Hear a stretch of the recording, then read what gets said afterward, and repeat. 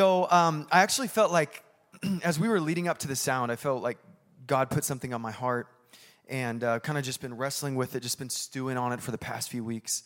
And I have shared bits and pieces of it with some of you. Creative Community Night last week heard some of it. The staff this Tuesday heard some of it. But as I was preparing for this week, I really felt impressed on my heart that this was something that I needed to share with the whole church. And so that's what I plan to do. I want to share something with you, and it begins with a story about bread and land. Bread and land. And in order to tell this story, we're going to be reading a lot of scriptures, so fasten your seatbelts. Seriously, I'm not joking, though. When we actually start reading, you're going to go, wow, he wasn't kidding. Is he going to give any kind of commentary or preaching at all, or is he just going to read the scriptures verbatim? You might feel that way for the first 10 minutes. And the way I think about it is, if you read the scriptures in the beginning, at least you didn't totally waste your time because you've heard the word of God preached. At least truth was spoken, right? Hopefully there'll be other truth spoken as well. But we're gonna look at three primary passages that I believe are intricately woven together. They're related. I believe they're intentionally put together by God. But before we do that, I need some help from the Lord. So we're gonna pray together. You can pray for me if you want to, or you can just pray that this all goes well. Know that God speaks and that the church is blessed and edified in Jesus' name. So Father, we thank you for this time. We thank you for your word that's living and active and sharper than any two-edged sword, that it's not just some book, it's not a myth, it's not a legend, and it's not even just a history book, but it is your very word. And so we pray that you would open our hearts to receive tonight and that you would be glorified as your word is preached. In Jesus' name, amen. Amen. In our first passage, the year is approximately 1146 BC. BC means, well, we say before Christ. It's also called before the Common Era. But before it was before the Common Era, it's before Christ. Do we know that? Okay, wonderful. Just asking. So in 1146 BC, what we see is that God has just delivered Israel from Egypt. He has parted the Red Sea. He has delivered them, and now they are in the wilderness outside of Egypt. And God has shown himself so faithful to deliver them as he promised he would through his servant Moses.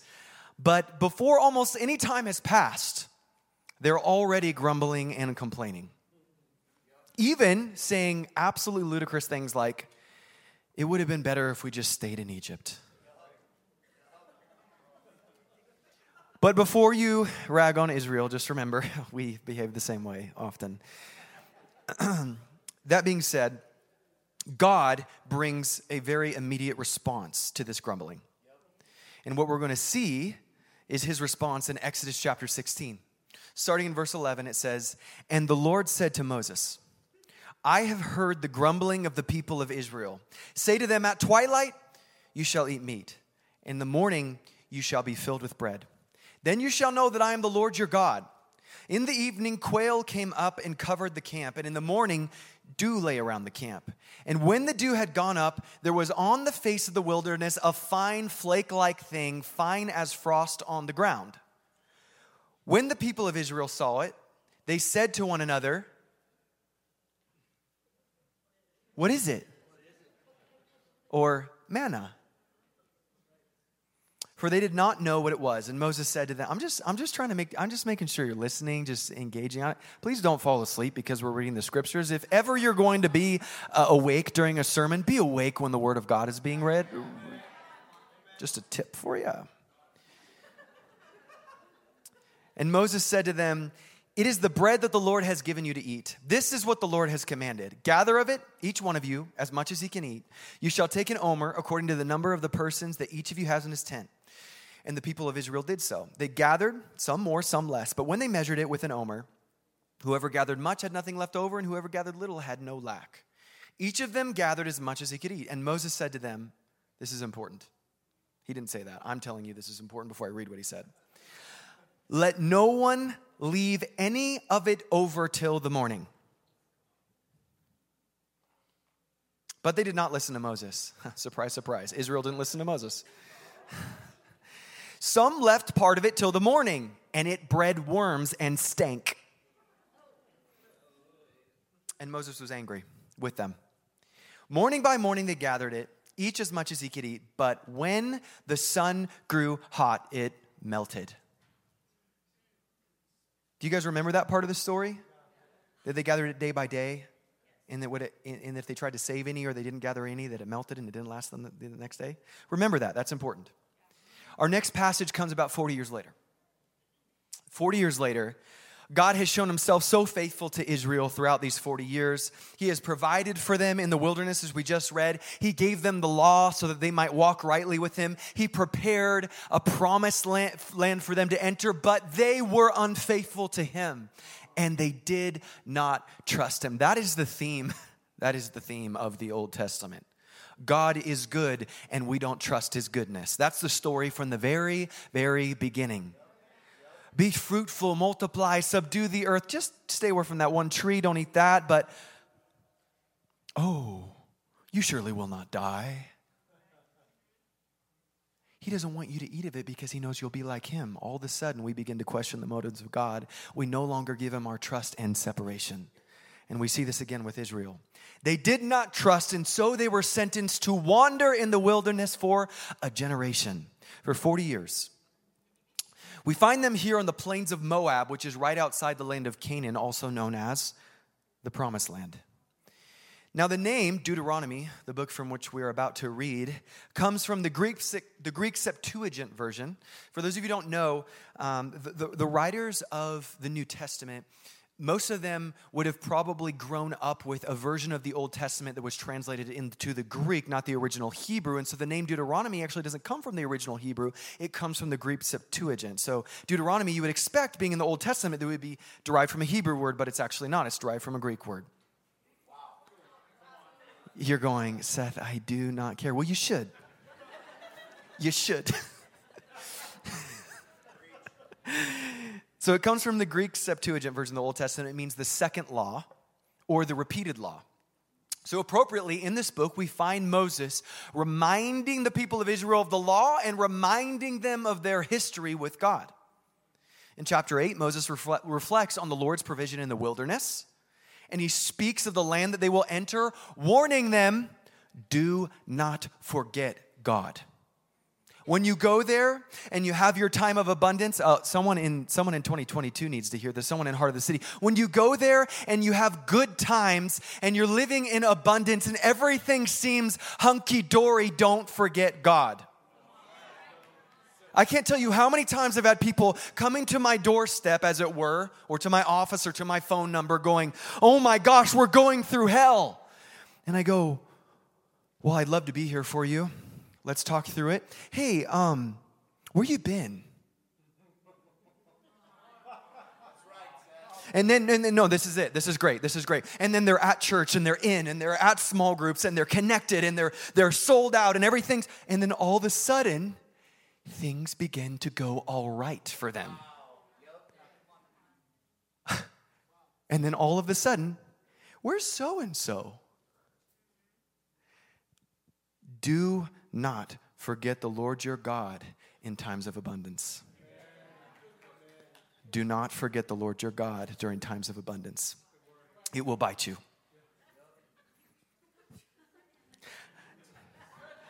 Seth loves you. Seth is not mad at you. So this passage from Deuteronomy 8, bonus fact, this is the passage upon which we moved to Coeur d'Alene to start Heart of the City Church 15 and a half years ago. This is the passage, this was the logos that we clung to. I wasn't really clinging. I was actually 14 years old and I was pretty ticked about it. But my parents clung to it. I complained. I was mad. I wanted to get out of here as soon as possible, but God completely turned my heart upside down. And now I am so in love with this place and this people. Lord willing, I would love to be buried here one day. Not because we've come to a good land, although we have come to a good land, but we have come to the people that I know that I am called to. You guys are my people. I am your people.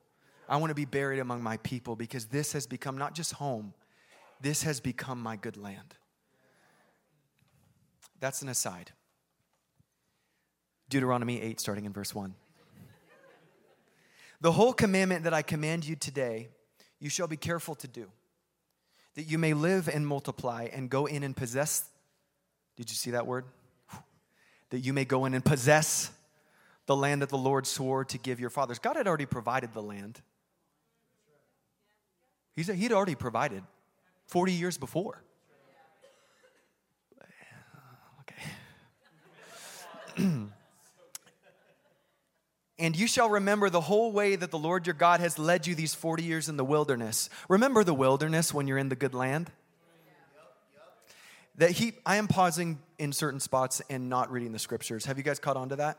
Okay, just want to make sure. I'm not trying to make it sound like my words are the scriptures. Hopefully, it's on the Sky Bible. You can know when I'm doing a commentary.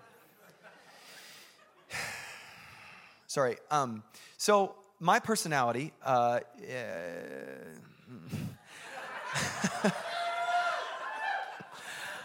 some may call me a bit of an over-clarifier and a pre-caller. So if you feel that at all, just look past it. Just look past it. The Holy Spirit's in here. There's just also some layers of me. I'm like an ogre. There's some layers of me in here as well. So, all right. I wasn't planning on this. Got more than you bargained for. And you shall remember the whole way that the Lord your God has led you these 40 years in the wilderness, that he might humble you, testing you to know what is in your heart, whether you would keep his commandments or not. And he humbled you and listen. And he humbled you and let you hunger, that he might make you know that man does not live by bread alone, but man lives by every word that comes from the mouth of the Lord. Your clothing did not wear out on you, and your foot did not swell these 40 years. Know then in your heart that as a man disciplines his son, so the Lord your God disciplines you. And don't you dare try to tear that verse out of the scriptures. So you shall keep the commandments of the Lord your God by walking in his ways and by fearing him. For the Lord your God is bringing you into a good land, a land of brooks of water, of fountains and springs flowing out in the valleys and hills, a land of wheat and barley, of vines and fig trees and pomegranates, a land of olive trees and honey, a land in which you will eat bread without scarcity, in which you will lack nothing, a land whose stones are iron and out of whose hills you can dig copper. And you shall eat and be full. And you shall bless the Lord your God for the good land that he has given you. Take care lest you forget the Lord your God by not keeping his commandments and his rules and his statutes, which I command you today, lest when you have eaten and are full and have built good houses and live in them. Oh man, this sounds so familiar. And when your herds and flocks multiply and your silver and gold is multiplied and all you have is multiplied, and then your heart be lifted up and you forget the Lord your God, who brought you out of the land of Egypt. Don't forget where you came from. Out of the house of slavery, who led you through the great and terrifying wilderness with its fiery serpents and scorpions and thirsty ground where there was no water. Who brought you water out of the flinty rock, who fed you in the wilderness with manna that your fathers did not know. That what? That he might humble you and test you to do you good in the end. Just a little bit more scripture. Bear with me. It's good for you.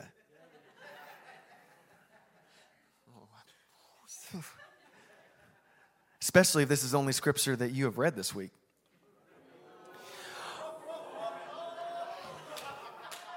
Our next passage takes place.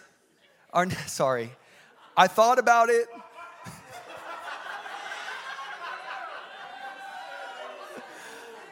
Come on.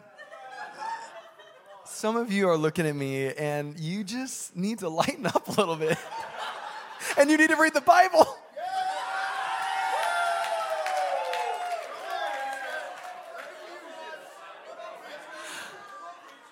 Oh, we have an elder here, right? Clark, are you here? Clark, you are more than welcome to rebuke me after the gathering if you see fit. Woo. All right. We haven't even got through the scriptures yet, y'all. One next passage, the last passage of the beginning of the message, takes place a little over 1,400 years after the one we just read. During those 1,400 years, Israel came into their promised land and lived in a cycle of rebellion and repentance, good kings and bad, but mostly bad, exile and return to the land, now under Roman control. And in Matthew 6, Jesus is preaching one of his most famous sermons on a mountain in northern Israel. And he instructs his audience how they should pray. Starting in verse 9, you may know this scripture. Pray then like this: Our Father in heaven, hallowed be your name. This isn't what the sermon's about, but hallowed be your name is not saying your name is hallowed. It is saying, let your name be hallowed. It's a word of, it's a petition. It's not just a recognition. Your name is hallowed. No, it's let your name be hallowed. I think we could pray that, and it would be good for us to pray. Let your name be recognized as holy in my generation. Let your name be recognized as holy in my city. Your kingdom come, your will be done on earth as it is in heaven. We could preach a whole message on that. It's actually the verse right after that I want you to tune into. Give us this day our daily bread. And forgive us our debts as we also have forgiven our debtors. And lead us not into temptation, but deliver us from evil. Now, we're into it. We're here. We made it. Here's the sermon. Now, as we were in Seek Week and through the sound and the fast, this is what I felt like God showed me. Now that we've read the scriptures, I feel like I can tell you what God showed me. He showed me 3 years, 2020, 2021, and 2022.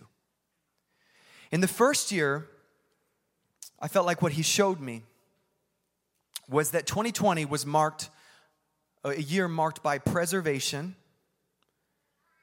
in a world that had, at least seemingly, crumbled into chaos. A year of preservation. Now, I'm not saying he wanted it to be like that. I'm saying that it was. I believe he showed me that it was for the church, for the local church and the global church. These 3 years are for the local church and the global church. It was a year of preservation. You could even call it a year of wilderness. The Lord provided. He did. He did. In 2020, do you know the Lord provided? There's a lot of news stations that would like to tell you otherwise, but the Lord provided. But we grumbled.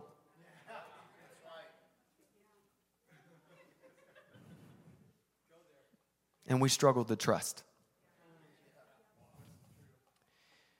He showed me that 2021 was a year of recovery, a year of return, not so unlike Moses' reiteration of the law and the history on the plains of Moab, right outside the borders of the promised land. We saw restoration of what the enemy tried to steal away from us through deception and division. Do you remember that? Now, 2022, this is the good news. I believe I heard him say that 2022 is not the year of preservation. It is not the year of recovery, but it is the year of taking ground. It is a year, this is why I highlighted this word a minute ago, it is a year of possession. We're not just rebuilding, we're expanding territory. We are making headway and pressing forward with a new boldness and a new courage that has been growing and welling up inside of us for 2 years. You know what he's been doing in these 2 years? He's been getting Egypt out of us. We weren't in Egypt. Egypt was in us. He's been getting Egypt out of us for 2 years, and he's been filling us with something much stronger and much deeper. We are entering into the good land that the Lord had already provided for us. Now is the time we take and we possess it. I believe that 2022 is going to be a year of unprecedented victory for the church and for the kingdom of God as a whole. Now, hopefully you're encouraged by this. I was greatly encouraged when I felt like he downloaded this. I was like saying, thank you, Lord. We could use a year of taking ground. We could use a year that wasn't just preserving. We could use a year that wasn't just recovery. We could use a year of possessing the land that you've promised to us. Now, you might be thinking, oh, land. I believe that the Lord is doing something in this year where there have been many prophetic words over this house, over this local church, over the global church that have yet to come to pass. That is what I mean by the good land. There are things that have yet to come to pass, and many of them are going to be coming to pass this year. Amen. I believe it with all my heart. Now, I was greatly encouraged, and I hope you are too, but then the sound passed, and there was more. And I believe he wasn't just showing me what had happened and what was happening and what would happen, but he began to show me our part in this. What is our responsibility in this movement of God? You see, there's a radical tension in the scriptures and in life and reality between the sovereignty of God and the action of man. Some people don't like to hold those two things in tension. But the scriptures do. It's not one or the other. It's both. There is sovereignty that God walks in, and there is action that we are expected to walk in. He has chosen. He's the king. He can do whatever he wants, but he's chosen to use us.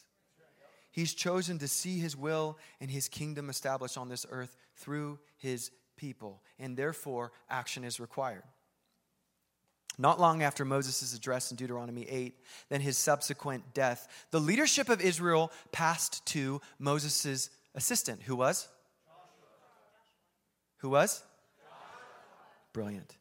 And the Lord says to Joshua in chapter 1 of Joshua, Moses, my servant, is dead. Now therefore arise, go over this Jordan, you and all this people, into the land that I am giving to them, to the people of Israel. Every place that the sole of your foot will tread upon, I have given to you, just as I promised to Moses. From the wilderness in this Lebanon, as far as the great river, the river Euphrates, all the land of the Hittites, to the great sea, toward the going down of the sun shall be your territory. No man shall be able to stand before you all the days of your life. I believe that's a message to the church. The gates of hell will not prevail.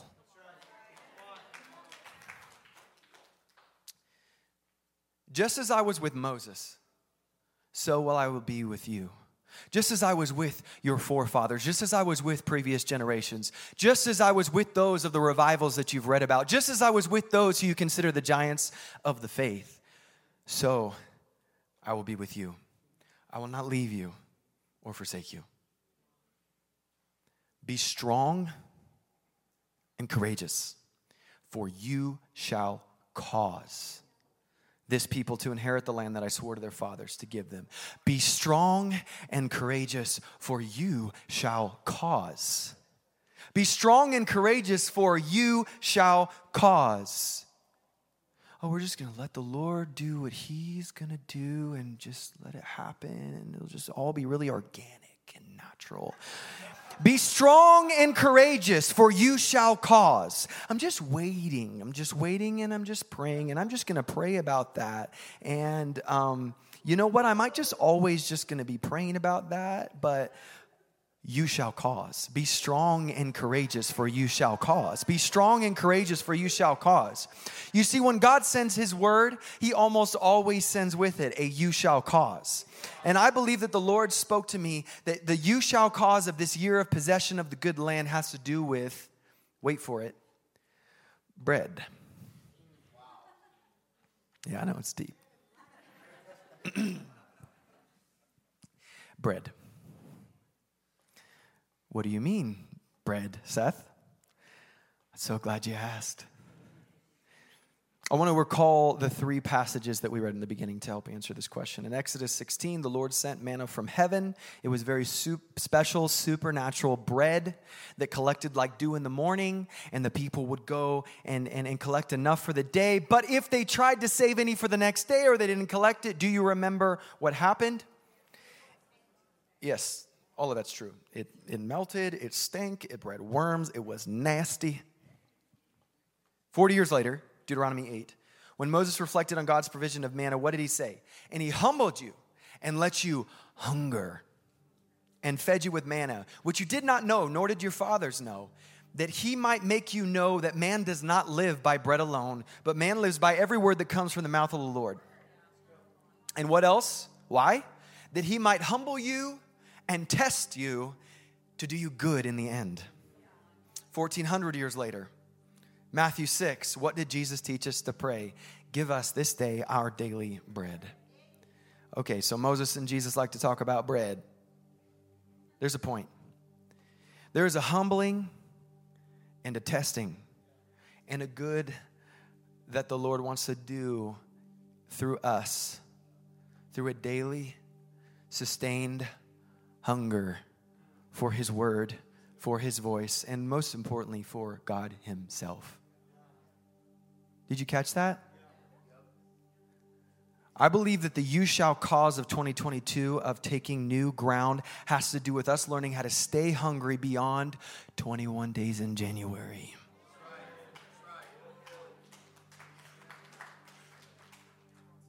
Beyond the preparation for guest prophetic ministers. How many of us are trying to save manna from January and make it last for the other 11 months of the year? Well, Lord, you spoke then, and that was pretty good. So I guess back to regular life. You know, I sought you, kind of found you, ready to go back to regular life. Heard your voice, ready to go back to regular life. You see, manna is a lesson. Manna isn't just an experience that the Israelites had. It's a lesson, and God was teaching that. I don't want to say God was attempting because that's weird theologically, but God was teaching Israel, whether they were receiving the teaching or not is debatable. God was teaching Israel a lesson of complete reliance and trust. Manna melted after the day. Why? So they had to wake up in the morning and collect fresh bread. They couldn't rely on their own strength. They couldn't rely on their planning or their collecting powers. So let's be thankful. Let's praise him for what he did in January. But have you asked God what he wants to do today?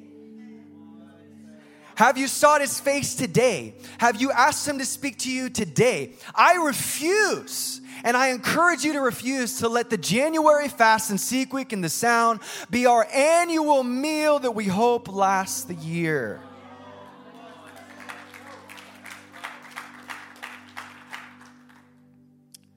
I believe that the Lord would ask us today, where is your appetite? Is it just as strong as it was a few weeks ago? Or has it waned in the wake of the sound?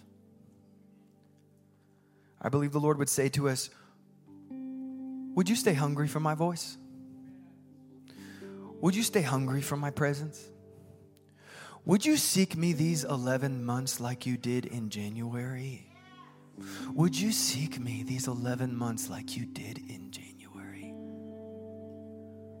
Now, the sound is special, and it's a wonderful time, but I can't help but wonder and believe the sound in January is probably the closest thing to regular Christian life.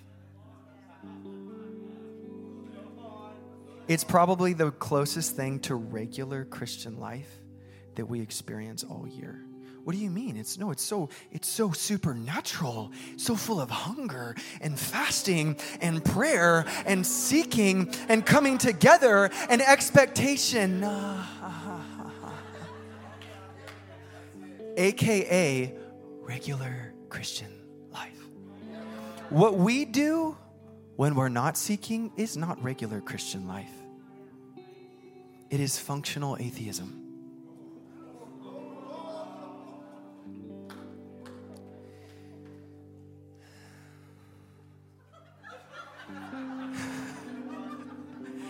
Seth's not mad at you. The Lord says this. if you will seek me like you sought me in January, for these 11 months, you will find me. You will hear me, and you will possess the good land that I am giving to you. That is the word. You see, the bread and the land are not unrelated entities. He's bringing us into a good land. This is a year of taking ground, but if you're going to receive the word, I admonish you, receive the you shall cause.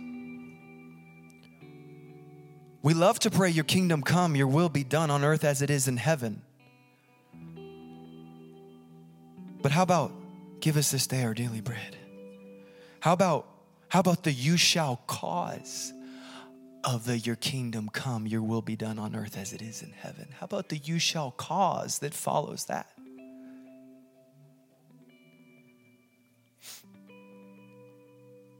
Commit to a daily collection of manna from heaven that expands your spiritual appetite. You see, in the natural, we can actually, this is kind of weird and gross, but we can actually expand our stomachs. When we overeat, we have a bigger appetite a lot of times. That's what happens. When we fast, actually our appetites can shrink. I know that because at the end of the fast, I did a really dumb thing. I went straight from water for 3 days to buffalo chicken sandwich and fries. And my stomach went, what? But the same is in the spiritual. Do you go, Seth, how do I increase my spiritual appetite? You eat. Wait, that doesn't make sense. Then I'll be full.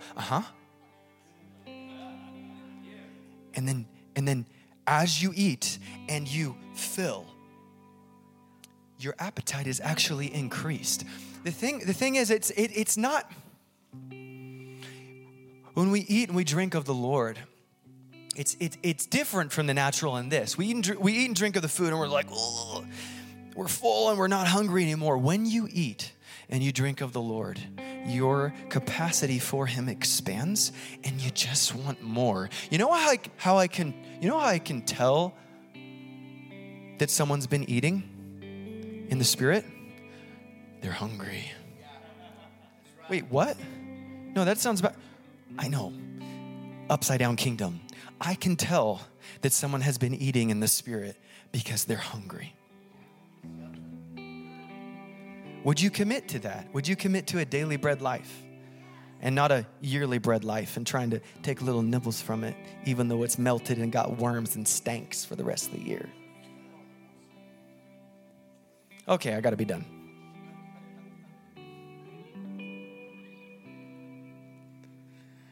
Would you seek? Would you knock? Would you ask? Would you chase after the God that you were so amazed by in January? You stand, please. Maybe you're here and first of all, you're here and you're just feeling like, what was that? I would love, we could get coffee or something, because I don't really know either. But outside of that, maybe you're hearing things like spiritual hunger and manna and appetite and taking ground and feeling like it's a little foreign to you. And that's okay. I'm so glad that you're here. If churchy language is foreign to you, that's what we're about. We're about you. If you're here and you were like, what is he talking about? That's why I'm up here. I'm up here for you. If you're here and maybe it's not just the lingo that you're like, meh, but you're like, I've heard of this Jesus guy, maybe even heard a little bit of the Lord's Prayer before, but why are these people so passionate about seeking his face and his voice? Because they're the only things worth seeking in all this life. You can't tell me. I mean, we've all gone to other wells, friends. And you know what they do? They leave us empty. They leave us wanting. But when we go to the well, when we go to the Most High God, Oh, we'll be hungry, but we'll never be wanting and lacking again. How can that be? I don't know. His thoughts are not mine. Somehow, you will never thirst again, but you will be so thirsty. Somehow you will never hunger again, but you will be hungrier than you've ever been. Somehow you will be so full, but you will be in desire of filling. How can it be? It's the kingdom of God. And that's what I want to invite you to today, is the kingdom of God. Jesus, he came saying, repent, for the kingdom of God has come very close. The language we usually see is at hand. It's at hand. Repent, for the kingdom of God has come very close to you. And if you're here tonight and you have not given your complete trust and allegiance to Jesus Christ, Christ means, it's not his last name. It's the Greek word for Messiah. It's the Greek word for Messiah. The Messiah, the anointed one, the chosen one, the one who would come and would save Israel, and through saving Israel would save the world. And he would give everyone who believed upon him the right to become children of God. They would be given the keys to the kingdom. I want to invite you, if you've not given that allegiance to the King, the only true King, Jesus, I want to invite you to do that tonight. Why? Oh, for so many reasons. First, because he's your only hope. He said, I am the way, the truth, and the life, and no one comes to the Father except through me. And you're going, why would I want to go to the Father? Oh, yes, you do want to go to the Father. You do. Because in Jesus is the life. And there is life in no one else but him. Eternal life. Not just pie in the sky when you die, but cake on the plate while you wait.